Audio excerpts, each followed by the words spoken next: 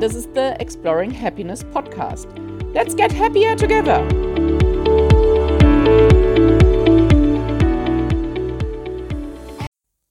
Hello! You're back! Okay, today I'm going to talk about global warming. Global warming, climate change, environmental protection. Why am I going to talk about this? Because so many people are anxious about it. So I'm talking to people and they say like, yeah, and it's also worrying. And it's really standing in the way of their happiness. I understand that because I had these problems for a long time until I somehow began not to have that anymore. I think it's just because if you're happy, you just broaden your horizon. You have so many more options and solutions, and it's so much more positive, and you find ways to work it out. But if you're anxious or angry or sad or any of the so-called negative emotions, it's just very narrow. It's a tunnel view, and it's really threatening, and it makes you feel miserable, and it doesn't really improve anything then, because you don't really improve anything. You're just anxious. I think it's important to be anxious and have fear and feel threatened, because that makes you work on that, change it, improve it, or actually, in emergency cases, fight, flight, or freeze. But the global warming situation, environment situation, is not really a fight, flight, or freeze situation. It's a situation where, in the long term, we have to think together, but also individually, how we want to live on this earth, and actually if we still want to keep living on this earth, because that is, I guess, the main point. Nature will persevere. I mean, the panda and the black or white rhino, the tiger, the orangutan, and all the animals who are already extinct, yeah, they might not persevere, but nature per se will persevere, whatever we do. So it's really about us. It's about us and our legacy, the following generations, if we can keep living on this planet or if we make it unlivable here. And yes, that's threatening very much, because, there's so many people polluting and making space unlivable, and like also each of us who all want our cars. Well, I don't own a car, but I want my own things, which are probably not that helpful. Well, we want to live in this world, and there's so many people. And I mean, all those people who can't afford this life, and I'm talking about Western style life, all these nations who can't afford that yet, where people might still live in mud huts and remotely, and who really might like adopt that lifestyle. Well, they should be able to do that. Should be the same right everybody else has. But then it's getting really, really many people. And I think we are all aware of that. And that's why so many of us are anxious. So many of us are going to the street. So many of us are involved in activism or advocacy. And I think that's right in some ways. But I think we should dial down the anxious level. I think a lot of the anxiety is because it feels like the individual can't do much. The politicians have to do something. Society has to do something. The industry has to do something. But the individual can't really do anything. And it's all up to somebody. And that's never really a good feeling. That's never a good feeling, because then you're just waiting for other people to do something and hoping that they do something and hoping that they come to their senses and change something, but you can't do anything. And I think that's really an unhappy situation. It's an anxiety-causing situation. I think it's a lot better to unpack that, to start thinking about it, what it actually means for you, what you want the world to look like, and what is available to you. So because it is my podcast, I'm just going to lay out a few ideas I have about this, how I approach it. It's not that I'm all perfect in that. There could be a lot more.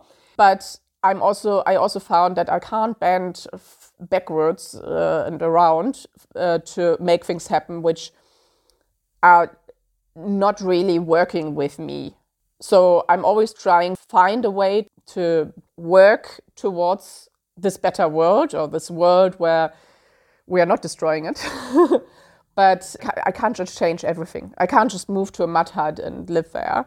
I don't want to. But I've taken steps, and I'm taking more and more steps. And even by talking about this, I'm taking steps to do my little bit.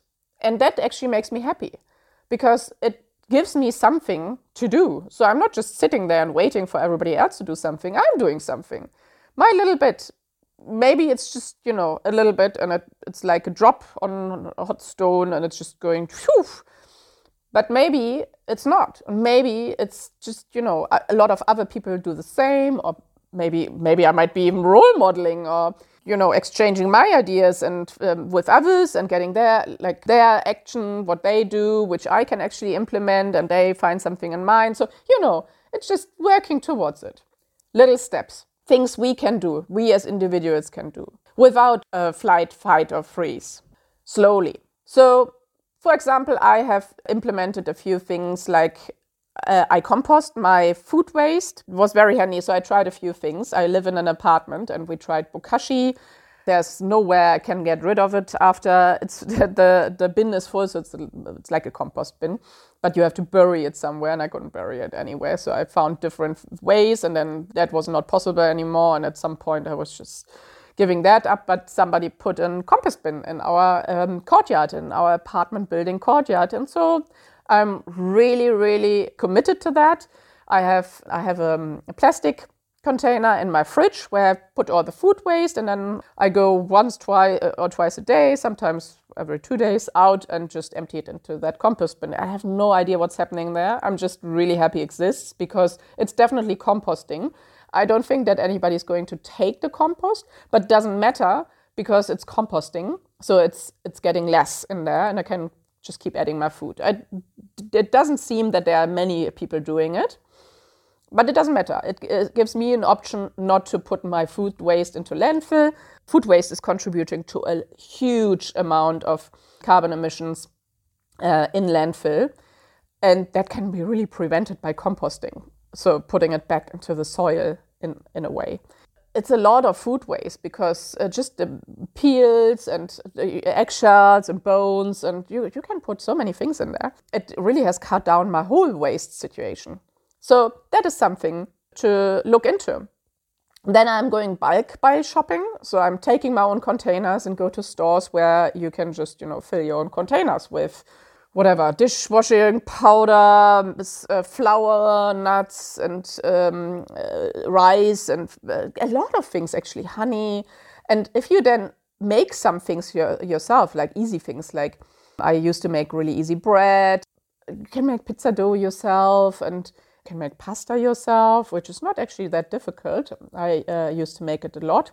So if you just do one or two, you can reduce, again, packaging waste. And so with bulk buy and making easy things without, standing days in the kitchen, you can really reduce packaging and waste.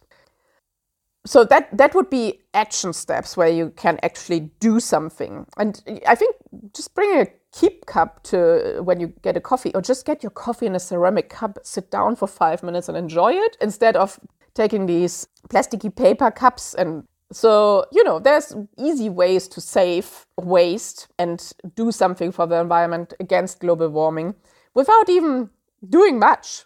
But then there's also just reflecting on it, thinking about it, what it means.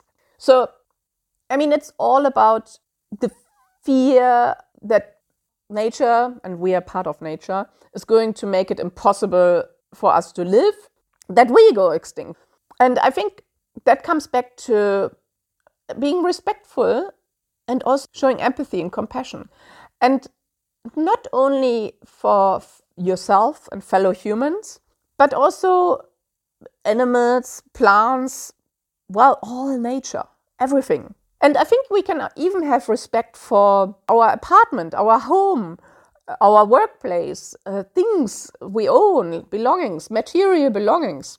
I like how Marie Kondo, the declutter lady, how she brings in the spirit of things, and how material belongings might have a spirit. And it might be better to actually go through everything and see if you want to keep it, because otherwise you're just dragging things with you, and that's kind of showing no respect. So by decluttering and either deciding that you want to keep these things, you want to use them, or you want to just keep them and show respect to them like that, or by Marie Kondo says goodbye and thank you to things she discards and gives away, it's also respectful. So showing respect and gratitude for our life, for that we are able to live this life and this way of life. I think feeling that and having that attitude helps to find new ways, new action steps to do better for the environment, to do better against global warming, to take more action and to just live that attitude, and possibly also role model with that. So others who are really confused what to do might just follow you, because you're authentic in this. You're respectful and grateful for what you have, the resources you have, which include the environment, nature. I mean, like I say, in the end, we are also nature. So that would be like a mindset thing we can do. And then there's also the idea of you never know how it's going to turn out. I mean, it is not a fight, flight, or freeze situation, because there's no action right now. I mean, action right now, but it's not, the danger is not right now. It's a long-term situation. And you never know what opportunities might turn up to find a solution. Or I guess in this situation, it will be a huge amount of solutions because it's not an easy to do thing. People are already researching on ways to make our world with the comfort we have sustainable. And then there are quite a lot of people who decide not to have kids because the world is already so full. And there might be also a mind shift in that Western societies, aging societies, and there should be more children to be able to pay the pension for the old people then, and to replace the workforce and so on. But maybe there will be a mind shift towards, maybe we just have less people. Maybe we just make it work with a society or societies which consist of less people. And yes, there's more old people and less young people, but the old people are not, a lot of them don't need to be taken care of the way it used to be. So it doesn't need that many young people to take care of old people anymore, because the Western societies are living in a more affluent status, and people get very old but also stay fit a lot longer. So they can take care of themselves, they actually enjoy life, they have the resources to enjoy life. And maybe that this reversed pyramid with too many old people at the top and then too few young people at the bottom, maybe it's not that threatening anymore if we start looking at it like, yes, maybe it is better if there's less people on this earth. There's so many people and it's not sustainable that way. And maybe that's just a natural way to reduce the population naturally. So society might shift more and more that way, seeing that this reversed pyramid with the old age on top and then the few young people on the bottom. Maybe that's actually going to be accepted as a good thing. And maybe society also will shift its thinking how people contribute to the long-term way humans populate this earth. And people who are actually consciously deciding not to have kids, I mean, some people just can't get kids, or some people don't have kids yet, but people who consciously decide that, no, thank you, that's all great, but I don't want that, there's enough of us, it will be seen more as an actually contribution to society. In a moment, because I'm a mother, so I wanted kids, and I have two, I hear a lot about women mothers, that their contribution is not acknowledged enough in society, and we have to bend backwards and whatever to make it all happen, work and look after the kids and do a great job everywhere. And I think that discussion is necessary, although I think some people just expect very much. But I also hear a lot about how society has to kind of accept that we mothers should have more rights and the kids should have more. And I think like, yeah. But we also have to respect that some people contribute in a completely different way by not having kids. And maybe they pay taxes and we get family assistance from that and schools and childcare and so on and so on. And these people pay for all these things we get as well. And maybe there will be a whole shift looking at contributions in the long term. And those are things which are interesting to reflect upon. And even if that doesn't assuage the anxiety right away, it is a way of thinking different ways towards keeping this world hospitable, keeping global warming down, reduce it, be more respectful, more sustainable. I think sustainable is a really, really good term because that's what we want. We want the sustainable life on this earth where it can continue to happen and we are not just blowing ourselves up. So by taking small steps, seeing the responsibility also in the individual, not waiting for everybody else to take action, by adopting a mindset to get there, to be respectful, grateful for the resources and act accordingly, to possibly role model, and also to be open to think about different angles, how society might work this out and how society is going to look at population changes and also at contributions towards the goal of reduced global warming, sustainability, and hopefully long life for humans at this earth. And I think this helps, well, at least it helps me to not be anxious, to actually be really hopeful, to go like, well, cool, I can do things, like there is hope, let's just get to it and it will just be as it is, but I can do something. I don't have to sit around and be fearful, maybe not even for myself, but for my kids or the kids of my kids. I can do something now. I can compost or talk about it, share experiences, share ways to reduce the footprint. That's what I hope. And I hope this makes you happy, less anxious. If you have any good tips to share, please do so. Direct message me on Instagram or Facebook. My handle is aw.exploringhappiness, or email me happy@anjawendt.com. I put it in the show notes, or comment in the podcast. And if you like this episode, send it to somebody. Maybe it makes them happy too. Next time I talk about play. Have a happy week.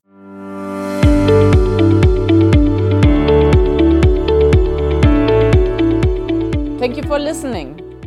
Talk to you next week when we explore more happiness together.